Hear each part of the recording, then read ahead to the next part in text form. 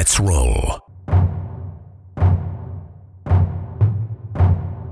This is Countercharge, your podcast for ranks, flanks, and kings of war.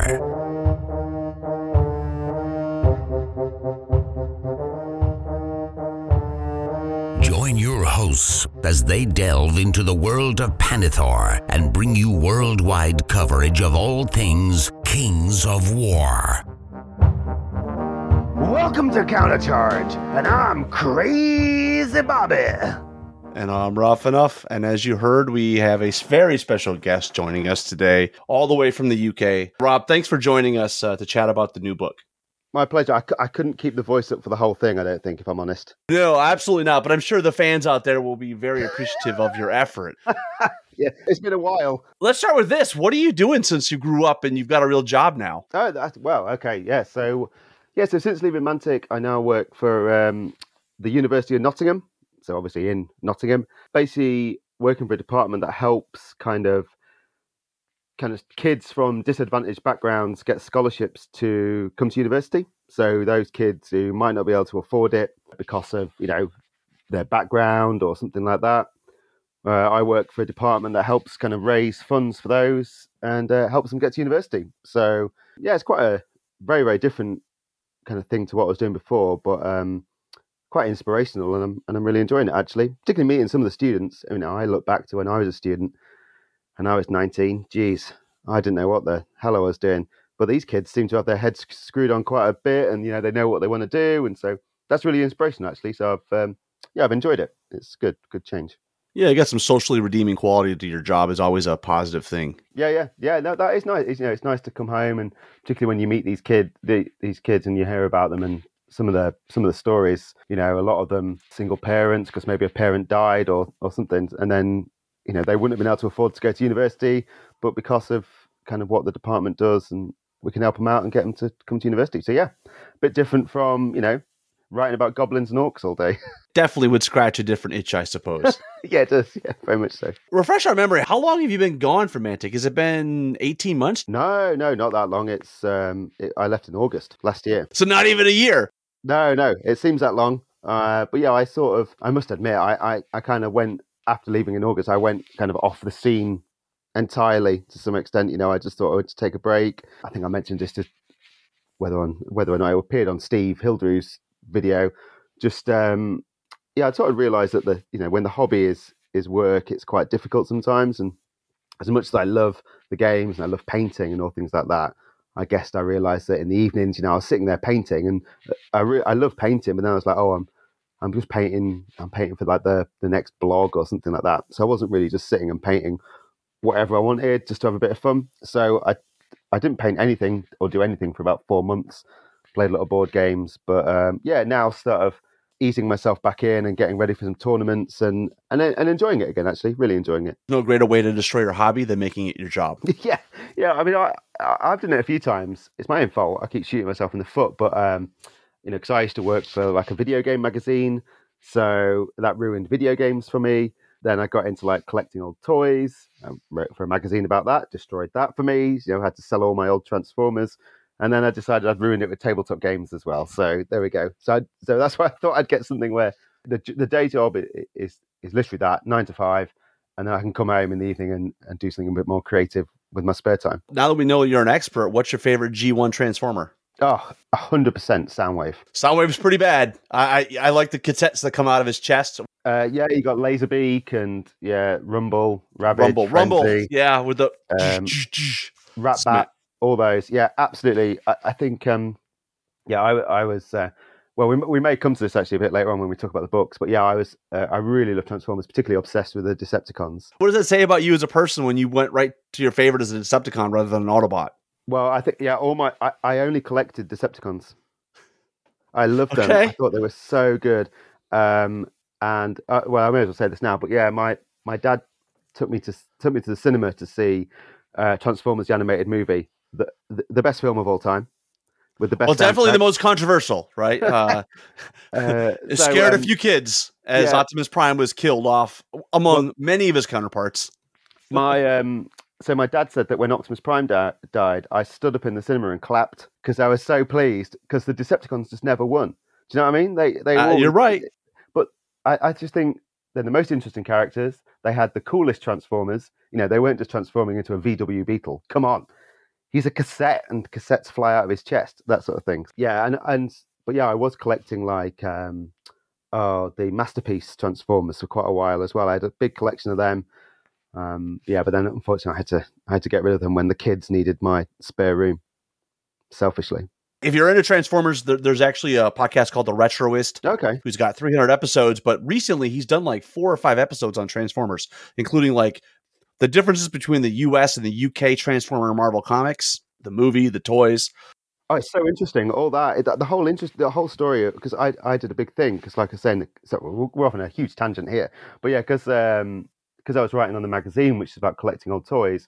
I used to write a lot of articles about Transformers and how, you know, they were the Diaclone ones from Japan, and then they got Marvel to write the story. It's actually a really interesting kind of tale about how that all came to be. Yeah, love Transformers, absolutely love them.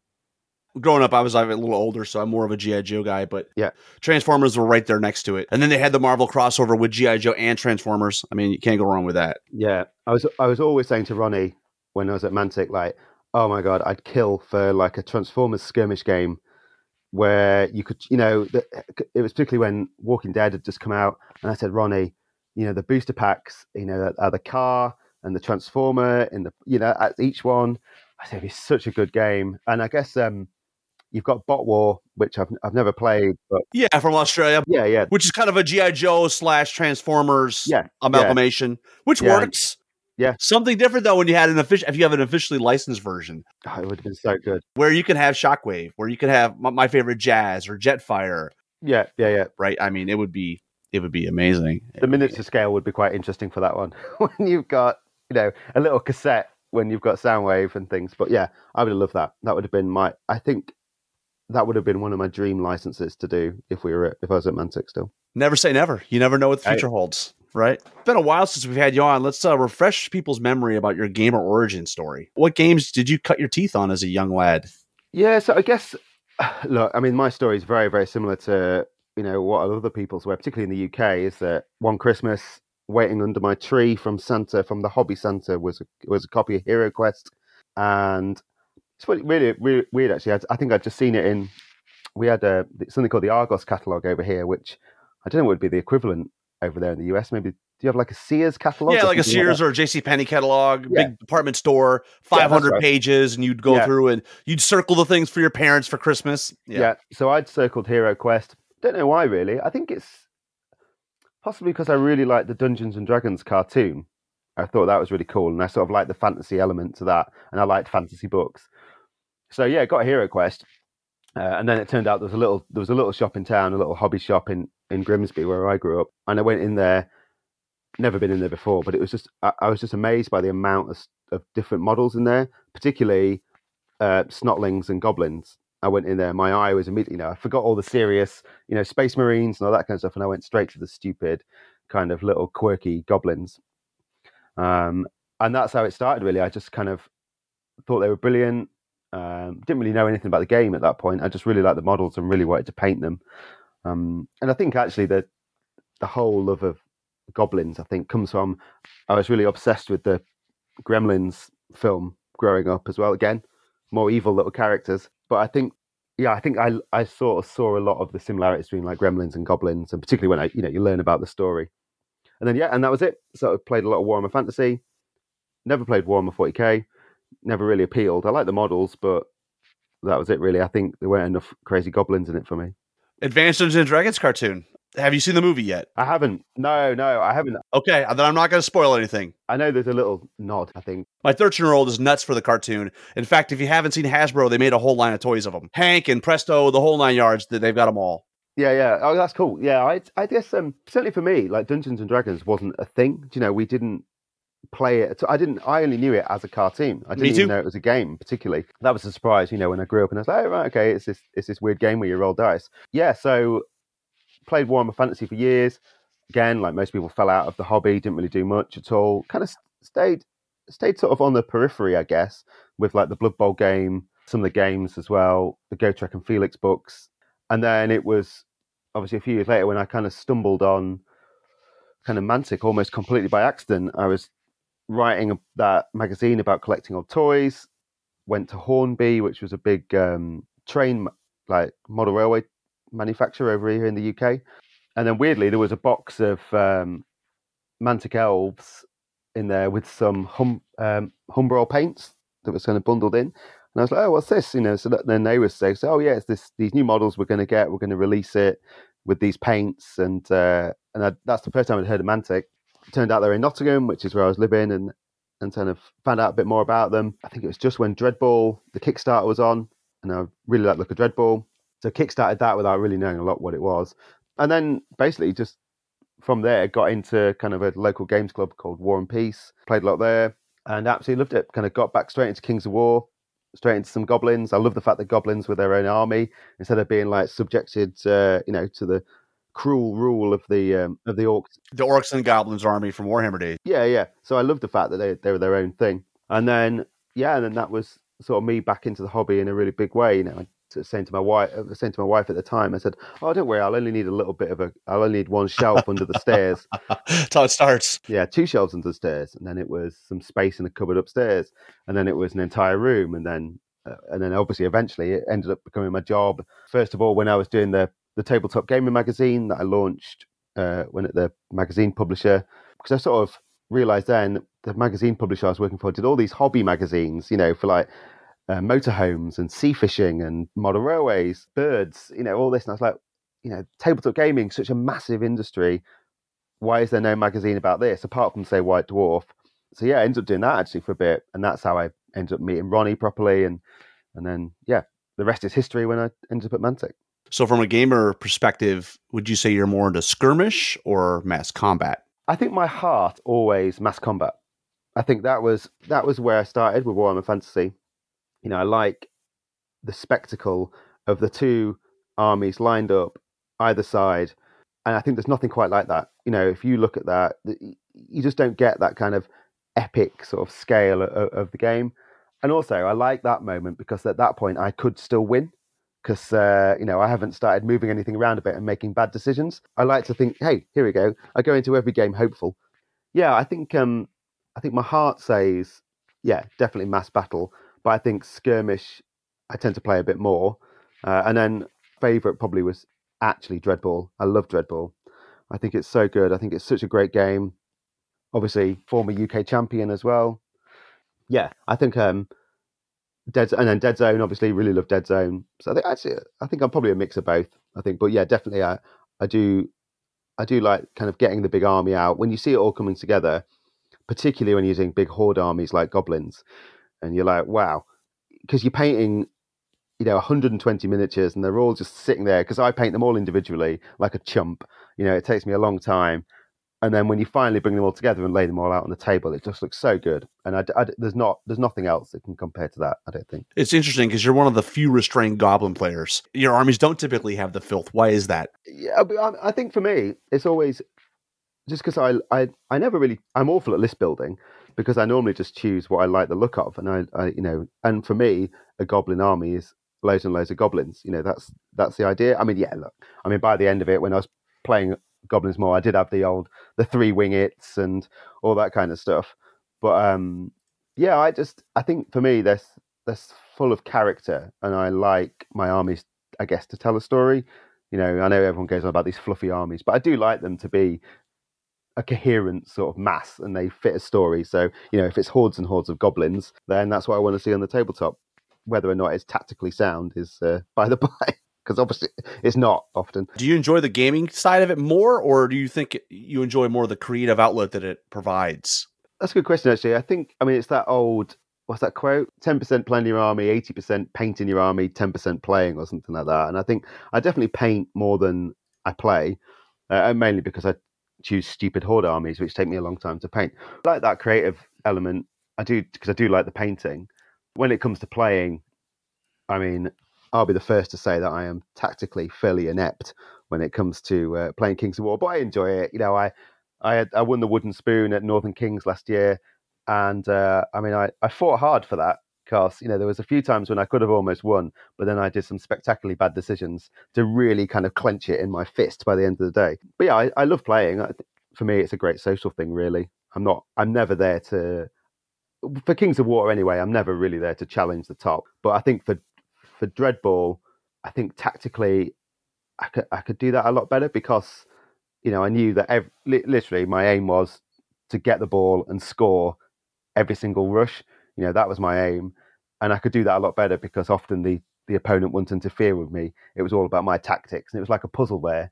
So you go, okay, well I need to get this guy from here up to there to score. How do I do it? And you've got 5 actions. So I think my brain works a lot better for Dreadball than it does for Kings of War. There's too many options. You could argue with Kings of War that you're never going to get better if you keep playing Ronnie. Yeah. Well, I'll certainly never learn the rules. Yeah, I still play a lot with Martin Thirlwell from Mantic. We meet up at a club that's near his house, and we've been playing a few times. But yeah, I think I certainly learned. I mean, Northern Kings last year, I had the absolute worst start because I got drawn against Tom Robinson, which is like, oh, welcome. I thought it'd be a nice, easy, ease me in gently. Well, it's painless. Yeah, I mean, it was fun, and I'd love to say I learned something, but I don't think I did. I just learned I got curb stomped. But yeah, I think that set the standard for my weekend. Sometimes starting with a big loss is the way to do it, because then you're just sort of coasting the way back up. Yeah, or just slowly just drifting downwards. We all fall to where we're supposed to be. Yeah. The pressure's certainly off when you're at the bottom of the table, so you can enjoy it and have a few drinks. So I think that's where I like to be. Whereas, particularly the Dreadball tournaments I used to play in, because I found those a lot more stressful because I did want to win. I did want to kind of, place in the top 3. So it kind of changes the experience quite a bit. So where did the bug for writing come from? I think I've always really enjoyed writing. I think back when a lot, when I can remember sort of writing little stories when I was really little, actually, sort of when we first got a computer at home, and I'd sit and I'd type on that, and I'd basically do rip-offs of other stories. So like I really like Jurassic Park. So I had a rip-off of Jurassic Park, which was it was a zoo. It wasn't of dinosaurs. So it's not quite as terrifying when, you've just got a few monkeys kind of escaping from rather than a velociraptor. You getting eaten by a velociraptor or being having poop thrown at you? I don't know. Yeah. They're both pretty serious business. Yeah, so I think so I always used to write stories like that, and then I kind of knew I wanted to do something writing wise, I guess, for a job. So I was a journalist for quite a while, doing magazines, and I was a crime reporter for a bit, doing actual serious kind of writing. But I still kind of kept the creative writing up a bit on the side, doing little bits and bobs. And then it was really when I started at Mantic, there was the opportunity speaking to Matt. I said, I really like writing, and he said, okay, well, I think it was Edge of the Abyss. That summer campaign was coming up, and we said, okay, well, we'll need some stories for this. So I said, okay, well, I'm happy to have a go. I can write some of these stories, introduce some of these characters. And I really enjoyed that. And I thought that was great. And that was, for me, it was great to kind of, I think, going back to sort of when you're talking about the big games, when you think about Warhammer Fantasy, you often think about these characters like Skarsnik and all those kind of people who help. I think they're a great gateway into the game because you fall in love with that character, and then you're like, okay, well, I really like this character. I want to learn more about the army. So I think that was the idea with Edge of the Abyss, was to kind of create these characters and hopefully help that as a way into that army. So you'd be like, oh, I'm interested in this character. I'm going to start collecting this army. So yeah, it kind of went from there really, and then I got the opportunity to do more bits of fluff for Matt, which I really enjoyed, and that was one of my favourite parts of the job actually when I was at Mantic, was writing that, doing that creative side of things. Was it something that your parents supported when you were growing up? Hey, you should write more. You should.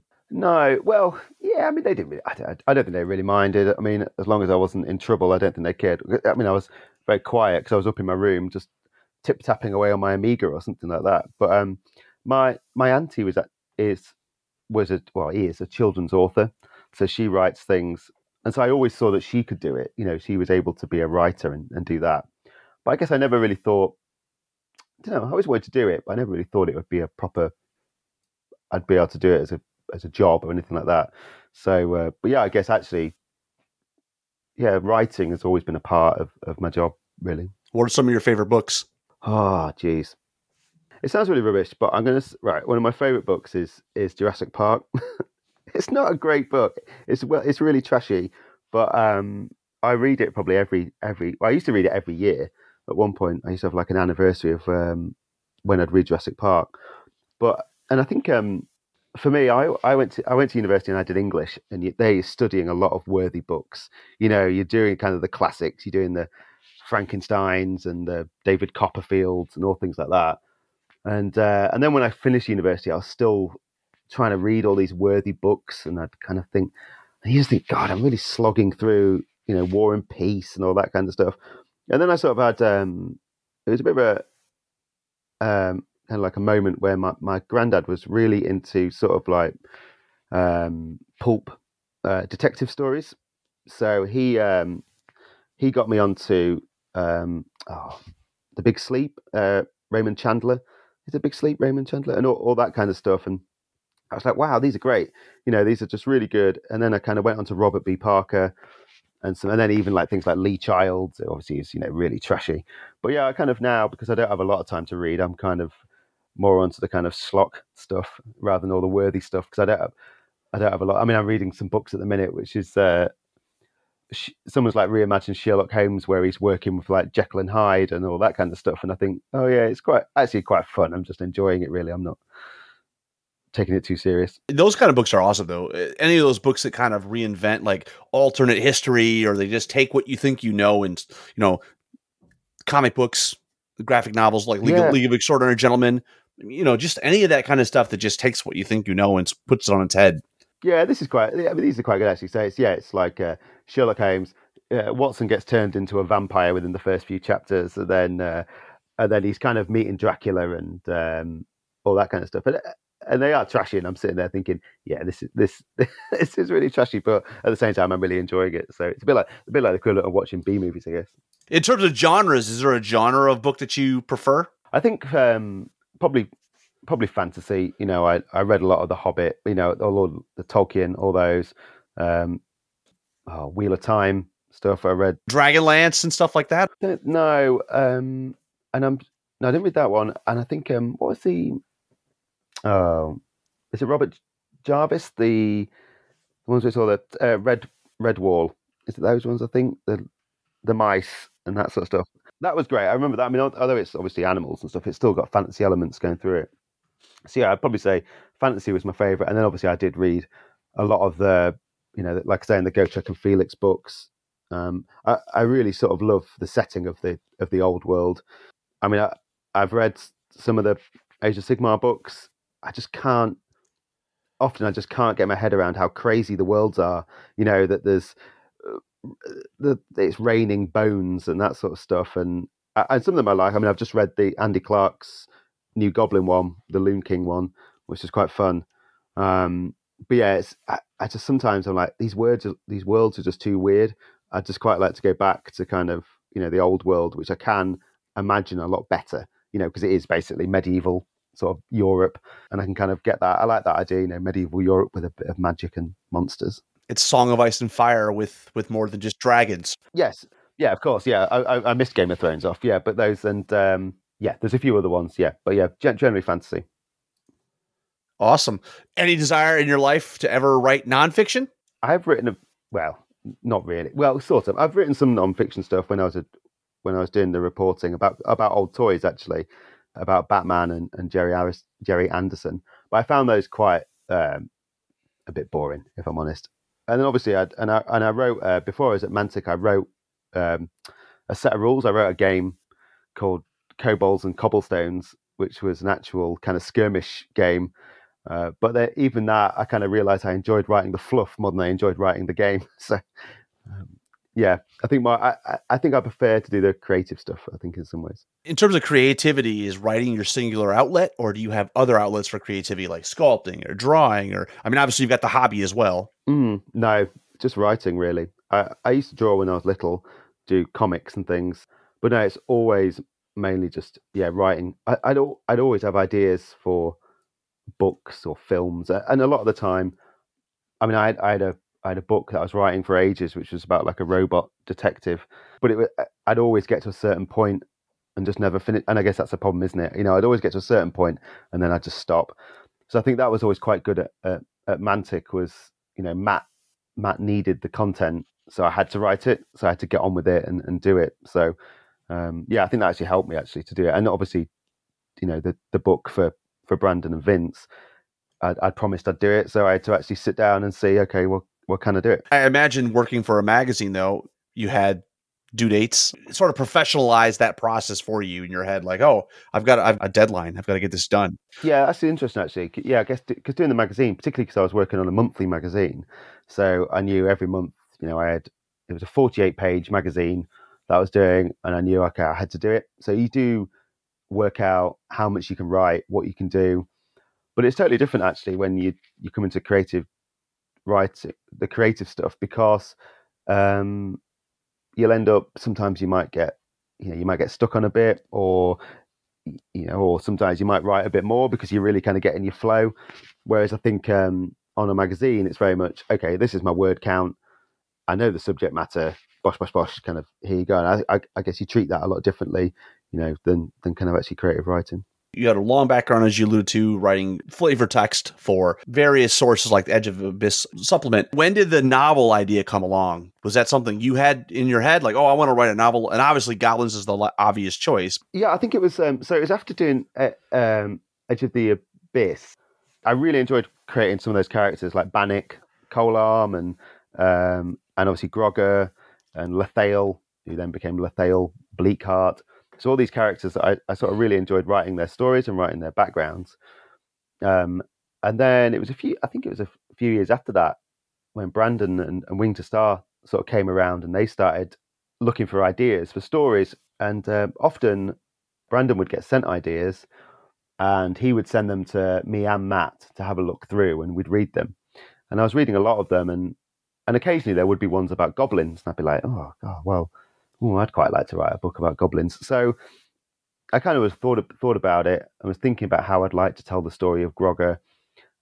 And also, I really like the idea of it being from the villain's point of view. Like we're saying with my love for Transformers with the Decepticons, I was always sad when the Decepticons lost. So I always thought, it'd be quite funny to do something where the bad guys win to some extent, or do well, and to find out what drives them and what motivates them, because they're very different. Their reasons for doing stuff are a lot different, particularly with the goblins, because it's all about self-preservation and that sort of stuff. So it came from there, really. And I pitched the idea to Brandon, oh, well, a long time ago now, obviously, before COVID. Wasn't sure if he'd go with it, but he said, yeah, sure, this sounds good. And then it kind of went from there. So yeah, I think it was, I hadn't really kind of gone into it thinking, let's do a book, but I'd enjoyed writing those bits of fluff so much, and particularly for third edition, I wrote a bit more, fleshed out the Goblin story a bit more, rather than them just being an extent. They were sort of written as kind of just an extension of the orcs, I think, at one point, like, oh, they're kind of slaves to the orcs. So I wanted to give them a bit more character and do that, and talk about how they worked. And the wizards as well, in particular, this idea that they're running around stealing things and casting spells that they don't really know how they work. So that it came from there, really, that I thought I'd really like to spin it off, and to see if I could do it myself, if I'm honest.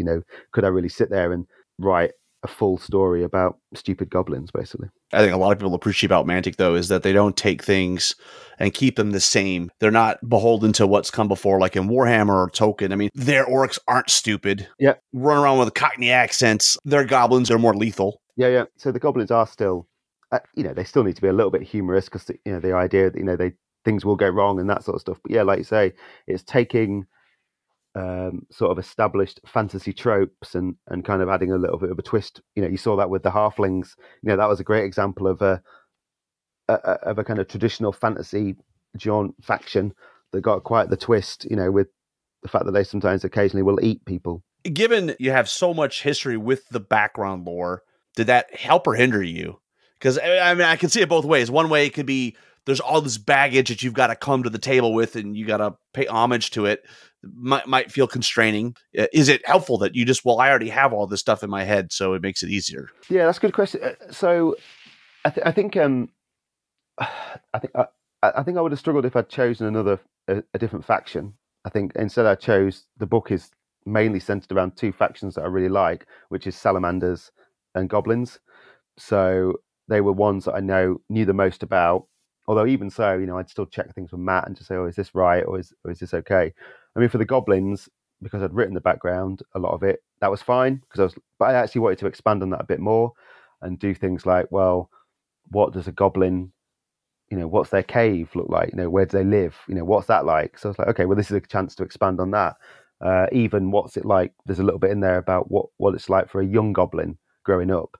So I thought this is a good chance to kind of look back and kind of flesh them out a little bit more. So actually, in that case, having the lore kind of ingrained was fine because I kind of knew it and it just sort of helped lay some foundations on which to build.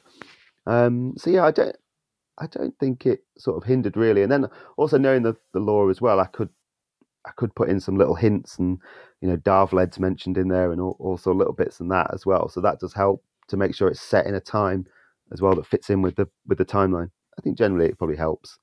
One of the things you just said that kind of triggered me was it sounds like Brandon takes the time to understand the various writers that he's working with. Mike Rossi is a dwarf. And obviously you're a goblin. So, I mean, I guess they must put the effort into really understanding the people they're working with and finding that right subject matter for them to develop. I mean, Brandon does a great job. I mean, he's a one man sort of army on it, his own. The amount of work he's doing is staggering, and I can understand from an external point of view. So some people might be frustrated with how long these. So because I started talking about Goblin King 3 years ago, something like that, and obviously now it's finally coming out. But I think it's just the amount of work he puts in, and like you say, the amount of work he has to, because he has to learn the lore as well. When people are sending stuff in, he has to check and say, "Oh, well, is this right?" Or even when I'm sending stuff in, he was like, "Oh, well, where would this be?" Or why is this over here? Or I think, oh, he dropped his weapon in the last chapter. How come he's got it now? And all that sort of attention to detail is fantastic because particularly for me, I'm there typing, going, "Oh yeah," and then he did this, and then he had this fight.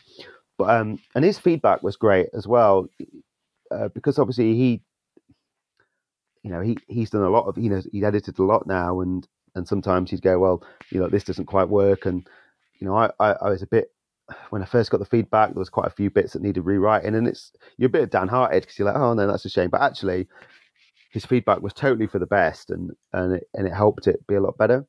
Yeah, I think Brandon he really takes a lot of effort into understanding not only the writer but the subject matter as well to make sure it's kind of accurate, and then he's checking all the time with Matt, or when I was there, he'd check with me for stuff, and I think that just shows a real professionalism on his part, real attention to detail, which is great, and I think that helps because you don't want these stories to be throwaways. You want them to be set within the world and to help build the world. That's what will help.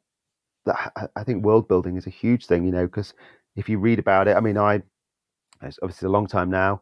It was Christopher Verspeak's First Strike. I read that, literally finished the last page and went and bought a Vermin army straight away. So I was like, yeah, this is what I want to do. And I think that's, what Brandon does a really good job of is helping to bring these worlds to life.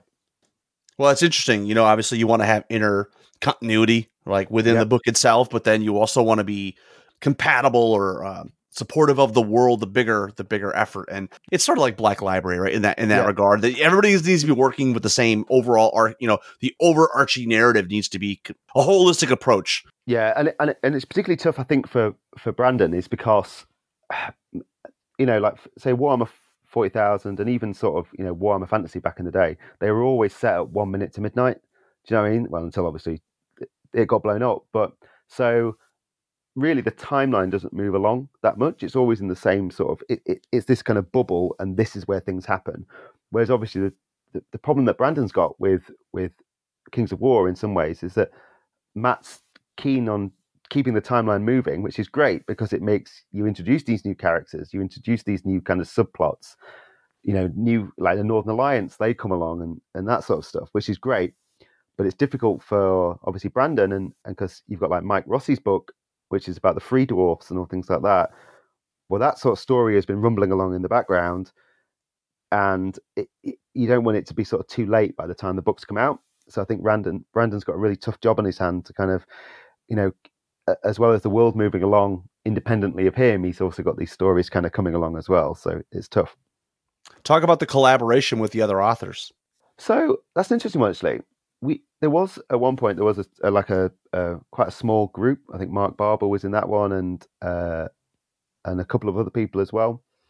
And I think occasionally people would check, do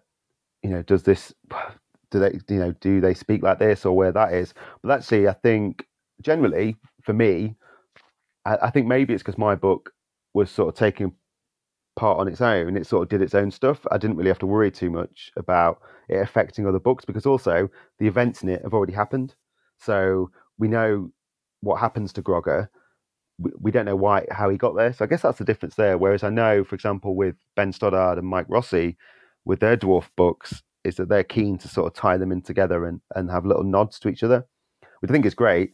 And I think that's because they're sort of taking place, more modern times as well. But so I didn't really, I must admit, collaborate much with the guys on theirs. Well, it would make sense if the books are not in the kind of the same timeline, right? No. I think from what I could see, that because obviously we would get, again, when I was at Mantic, we would get feedback from them, and they're often all talking about what's going on and kind of just checking that their view of something is accurate compared to what someone else thinks as well. So give us the elevator pitch for the story. So Ascent of the Goblin King, formerly Rise of the Goblin King, is a story about Grogger, who is a goblin with delusions of grandeur, thinks that he's sort of a cut above all the other goblins. And then that's sort of confirmed when he gets basically a vision, which shows him as the Goblin King. And then this book is about his first tentative steps on him becoming the Goblin King. So what does he need for that? Well, he needs an army and all that, and he needs some allies. So this book is about those initial sort of tentative first steps on him becoming the Goblin King, and unfortunately, the troubles he encounters along the way on completing that quest. Sounds amazing. Anything get cut out of the book that you wish would have made it? No, actually, no. I think I'd sort of plotted it all down. I'd written it all out and stuff beforehand, quite a long time. But actually, what was interesting is that, and this is going to sound really like it's going to sound really naff, but basically, I kind of really started to feel like I kind of got to know the character of Grogger. So stuff that I'd originally planned on him doing, he didn't do, because actually, as I was kind of writing, his character changed a bit. And there's a couple of bits that happened in the book that I hadn't planned to happen. But as I was writing, I was thinking, oh, actually, this is quite cool. I think he would do this in this situation, or I think this might happen. So that was quite good, actually. So stuff actually changed as I was writing, because I was thinking this is more interesting and it's going to be a bit more exciting. Yeah, that was good. But yeah, nothing really got cut from what I'd originally planned, actually. So yeah, it was pretty good. You got something else in store for us? You got another book up there that you're thinking about? Well, not. Sort of. I don't know. At the minute, I've been busy doing the. I don't know if you've seen on the Mantic website, but there's been these short stories every month. So I've actually been writing those. So I started off with a Goblin and Halfling one, then I had a Dead Zone one. There's been an Armada one. I think there's a Dungeon Adventures one coming up as well. So that's been really fun, because basically Matt will say, "These are the new releases. Write a story based on these new releases." So that's been good, actually, because it means that I'm sort of writing about different things. I'm trying to do different things. I think the big element that I've kind of tried to do from those short stories is, because 3,000 words isn't a lot, really, and I don't always want them to just be, oh, here's another battle. Do you know what I mean? Because I think that could be quite boring if it's and then the trolls flanked on this side and that sort of stuff. So I've tried to do something a bit different with those. I really enjoyed the Dead Zone one. I think I've just written one, which I can't say what it is, but I think that was probably my favourite yet. And I think what you're saying there is, going back to when you're saying about is the law restrictive or does it help? I think actually for some of it, because I do know a lot of the law, it's quite good to dip in. And in this one, a character comes back from the past, and I've kind of brought them back, which is really fun actually to do that. And that's because I know, oh well, this character's on the kind of background here, so let's bring them back and have a little bit of fun. So I've enjoyed that. But yeah, in terms of books, yeah, there sort of was another idea. there was a sort of a sequel kind of thought about, which would be Grogger, obviously, because that he loses at Galahir, so he gets defeated there. So it's about him kind of licking his wounds and thinking, well, what's next? His army's been defeated. What could he do next? And I think, and the idea would be that he learns about Glimmer down at the Goblin City, which you don't really hear a lot about. And the idea was the second one was him going down to Glimmer and what he finds there. But I think I guess we'll see how this one does and then go from there. But Brandon, in all fairness, Brandon's so busy. I don't know how he'd fit the time in to do it. In some ways, it's your baby, right? Like Grogger's your baby, and so it's like you couldn't possibly let somebody else write it, so you got to do it, right? Yeah, I mean that'd be the thing. Yeah, I couldn't. I didn't think I could handle it. And a few of these characters, actually, I mean, I really liked Twitch Keenear, again, another bad character, the Ratkin. I really liked Twitch. I thought Twitch was great, and it's funny because Matt would always say, "Oh, you can always tell the characters that you enjoy writing." And I was like, "Yeah, it is pretty obvious, unfortunately." But yeah, I did. And I'd like to, if I was doing something, I'd probably try and weave in Twitch as well, because it might be quite interesting to see. Because obviously in Ascent of the Goblin King, you have got the good guys with the salamanders, and it'd be quite easy, it'd be quite interesting if it was bad guys, bad guys v bad guys, who's even worse, So that'd be quite fun. But yeah, I think we'll see. A missed opportunity for the starter box when you had Ratkin and Goblins. You could have wrote a whole thing for it, right? Well, yeah, I mean I think because originally we had planned that this book would come out then. So you'd have a big, very similar to what Games Workshop do with all their Black Library ones. So yeah, the idea is that, you would have had a book come out then around the Goblins, but it's just, like I was saying, Brandon's so busy, it's tough to get these out on time. And obviously you've had ones like Pious, which I thought was fantastic, come out as well. And obviously Clint's Rise of the Celestians. So you've had some big kind of name ones on the ticket. I think, get those done first, and then we'll do the crazy Goblin books when we've got a chance. Let's talk about when this book is coming out, because it's, as you said, it's sometimes hard to nail down a date, but do we have a release date? So yeah, the release date, as far as I can tell, is June, because you can pre-order it now on Amazon. It's still under the old name of Rise of the Goblin King, not Ascent of the Goblin King. And I just checked before I came on, and it's due for release on Amazon on the 27th of June. So right around the corner. Yeah. So not far at all, actually. And so you can pre-order it now. And obviously Brandon always says that, leaving reviews on Amazon is always the way to go, because that algorithms come into play and all things like that. So if obviously you can either order it from there or direct from Wing to Sar as well.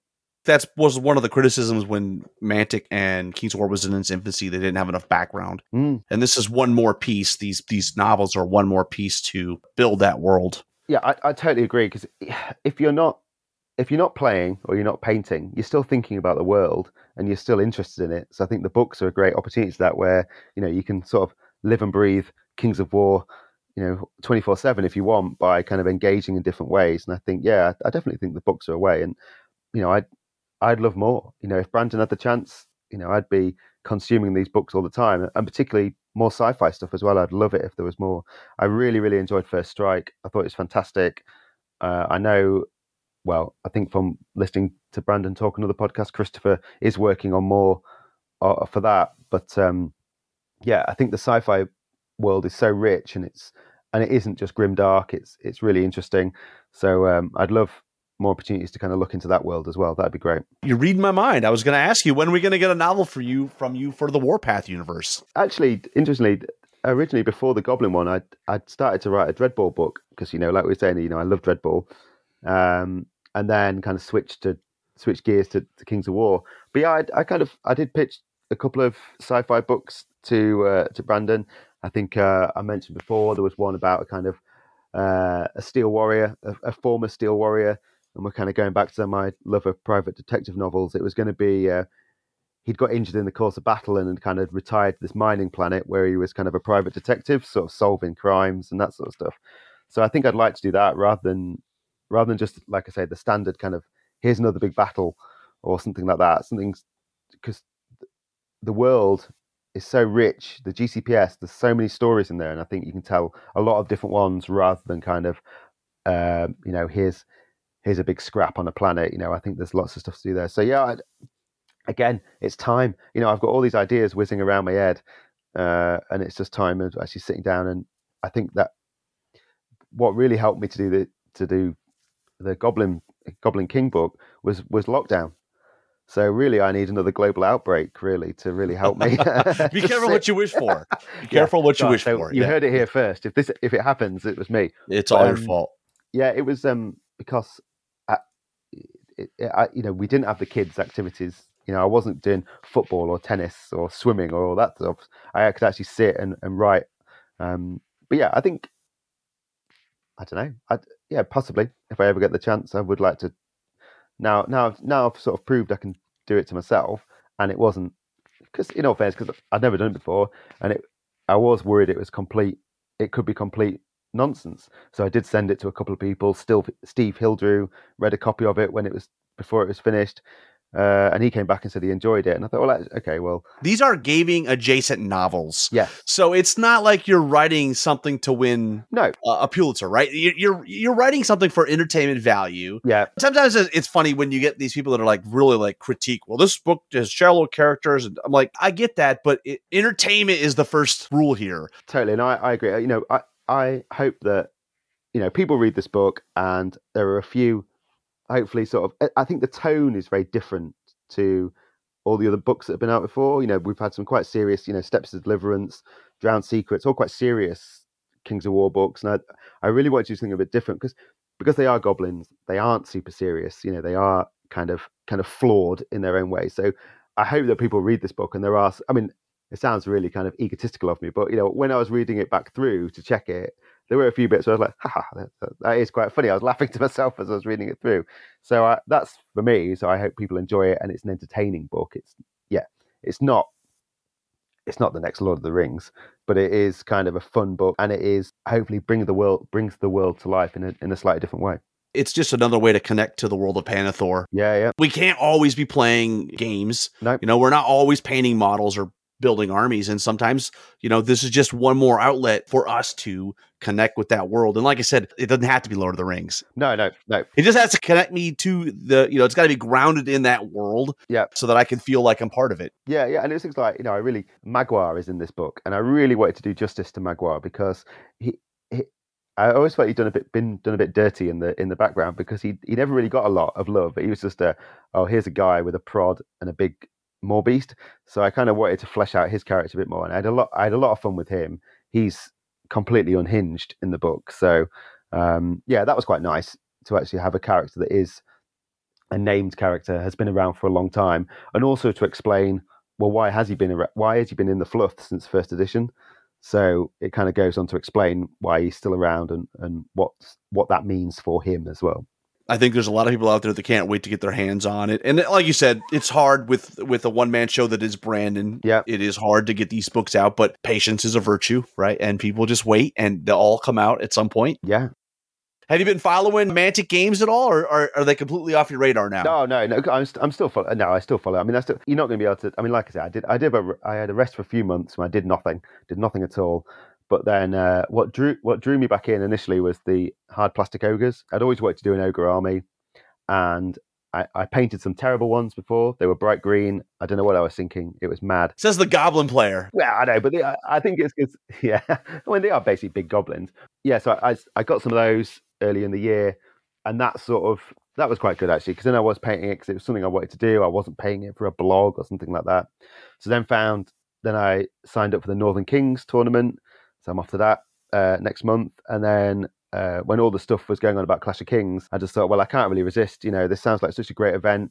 I think letting the community organise it is such a genius idea, because it was always difficult. Everyone's busy at Mantic, and organising a tournament is a big job.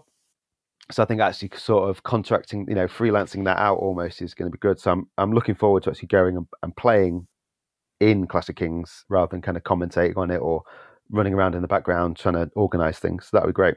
One thing Mantic does very well than compared to a lot of other people is they understand their core competency. They make toy soldiers and great rules. Running an event, there's plenty of people that can handle that, and let them do it. Yeah, and I think that was one of the things. It's like you say, play to your strengths. And as much, I think the thing was, we all enjoyed going to Clash of Kings. I enjoyed commentating on it, particularly when Kyle was there, because Kyle actually knew the game and could offer constructive sort of feedback on what was going on, where I was like it wasn't too hard to play the dumb sidekick, because sometimes I would be going, why is he doing that? This looks completely insane. So that was great, and I really enjoyed that. And it's such a great community event as well. And I think it highlights the best of the hobby, because you get everyone there. Whenever we were judging, there was no real sort of big disagreements or anything like that. Whereas obviously you can hear sometimes from other tournaments, it's not always the same for other game systems, but it's always very friendly. So yeah, I think that's going to be great. So yes, if I'm honest, I was going to take ogres to that. I don't think I'm going to get them finished. So I might, I'll see how I get on with the salamanders at Northern Kings and maybe take those. So what's something that Mantic put out since you've been gone that you're just going, God, I wish I was still there to help with this product? Obviously the ogres were really good. I think that was after I'd gone. I thought the ogres were really, really nice. I thought that is a real game changer in terms of the hard plastic. I think what you often saw is you'd see these incredible renders. Luigi does an amazing job of sculpting these things digitally, and then occasionally you'd sort of get the finished product and you'd be like, oh, that's a shame, they haven't, it hasn't quite hit the mark. Whereas I think those ogres, I saw the concepts when I was still there, I think, and they look really great when we saw them coming through. And actually to see that coming through from the production line, from the finish line as well, was great. And I think that was a really good chance to put a kind of draw a line in the sand and say, look, this is the quality we can kind of achieve now, and this is what we'll be getting going forward. So obviously recently we've had the Night Stalkers that have been shown off, and I think that would be great, to show that not only have Mantic got the good rules, they've also got the quality now as well to back it up. So I think that would be great. Their models have come a long way in the last 10 plus years. Yeah. The new EOD and the ogres that are coming out of Poland now are just, they're as good as anything else on the market, and they're reasonably priced. Yep. Yeah. No, I think that, it was just nice to sit and paint the ogres. It's nice, you don't have to think about it too much. You're not thinking, is that a bootstrap? Is that a skull? What is that on there? The detail has come out really crisp. So yeah, I think that would have been one that I would have enjoyed doing there, because obviously I would have got the models a bit earlier. I would have started painting them a bit earlier, so I might have had a bit of a head start on my army.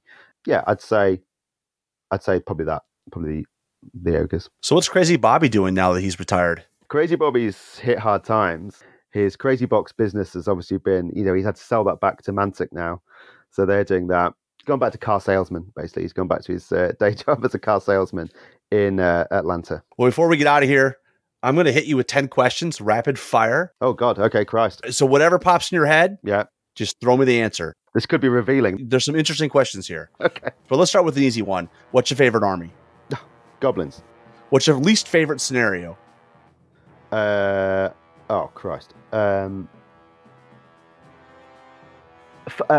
jeez. What's the raised ground? Is it that one? What's the one? I don't think it was. No, it's not raised ground. It shows how often I play now, doesn't it? Any that I tell you what, kill. There we go. That's my least favorite. What drives you, creatively or competitively? Oh God, creatively. When your opponent rolls snake eyes, I will offer my sincerest condolences with a smile. When you roll snake eyes, oh, I shout. I swear. What is your favorite hobby material? Hobby material? Liquid green stuff. What is your biggest gaming pet peeve? I think biggest gaming pet peeve. These are meant to be rapid fire, aren't they? I'm thinking about them too long. I think it is. I don't think I've got one. Do you know what I mean? I think I'm fairly. But one thing that always used to know is that when I worked at Mantic, people would always think that A was good or B knew all the rules, and neither of those things are true. So that would always annoy me. Sometimes I'd go to tournaments, they'd be like, "Well, you should know this. You work at Mantic." And they're like, "Well, no, I don't." So yeah, I think that was. And you're like, "Well, I didn't write the rules." Yes, yeah.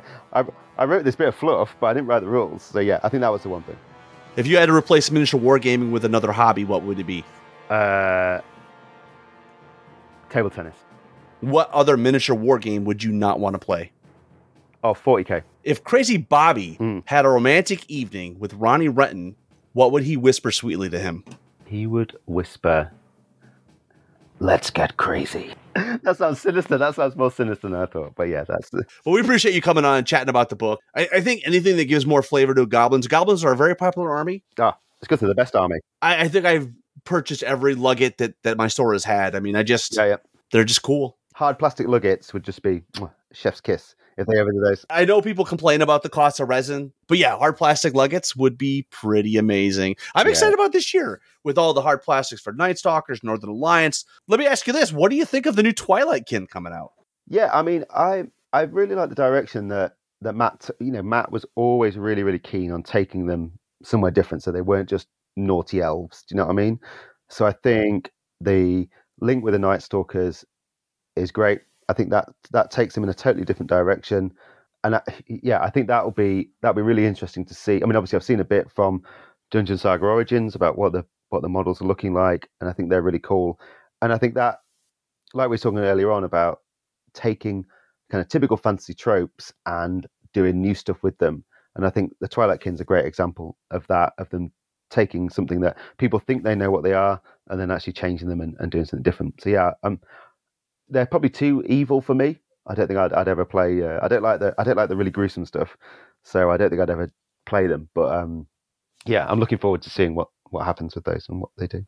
Well, maybe they'll have to get you back to write some fluff. I mean, you've written lots of characters that are Twilightkin, Night Stalker adjacent. Yeah. Maybe they need to get you back. And because, I always wonder, I'm like goody two shoes. I'm always playing like the good armies. But every once in a while, maybe this is your opportunity to just dive into that. It's good to be bad. I may have dipped my toe into a little bit of Night Stalker stuff recently, so maybe keep an eye out for that coming soon. Yeah, I like I say, I've always preferred. I find it that, and even like when I do write good guys, that there was that Armada story with the Basilean kind of commandor, and he was just like a pompous tit. So I always make the good guys bad and the bad guys good. Well, I appreciate you coming on. It's a pleasure. It's been a while since I've been on, but it's been nice. It's been good to speak to you, Rob. Well, that's going to do us tonight, and until next time, keep countercharging. Thanks for listening, and we'll see you next time on Countercharge. Please let us know what you thought of the show by emailing us at counterchargepodcast@gmail.com, on Twitter at countercharge15, or by commenting on the Countercharge Kings of War podcast Facebook group. If you enjoy the show, you can help others find out about it by leaving positive reviews on iTunes. Until next time, keep countercharging.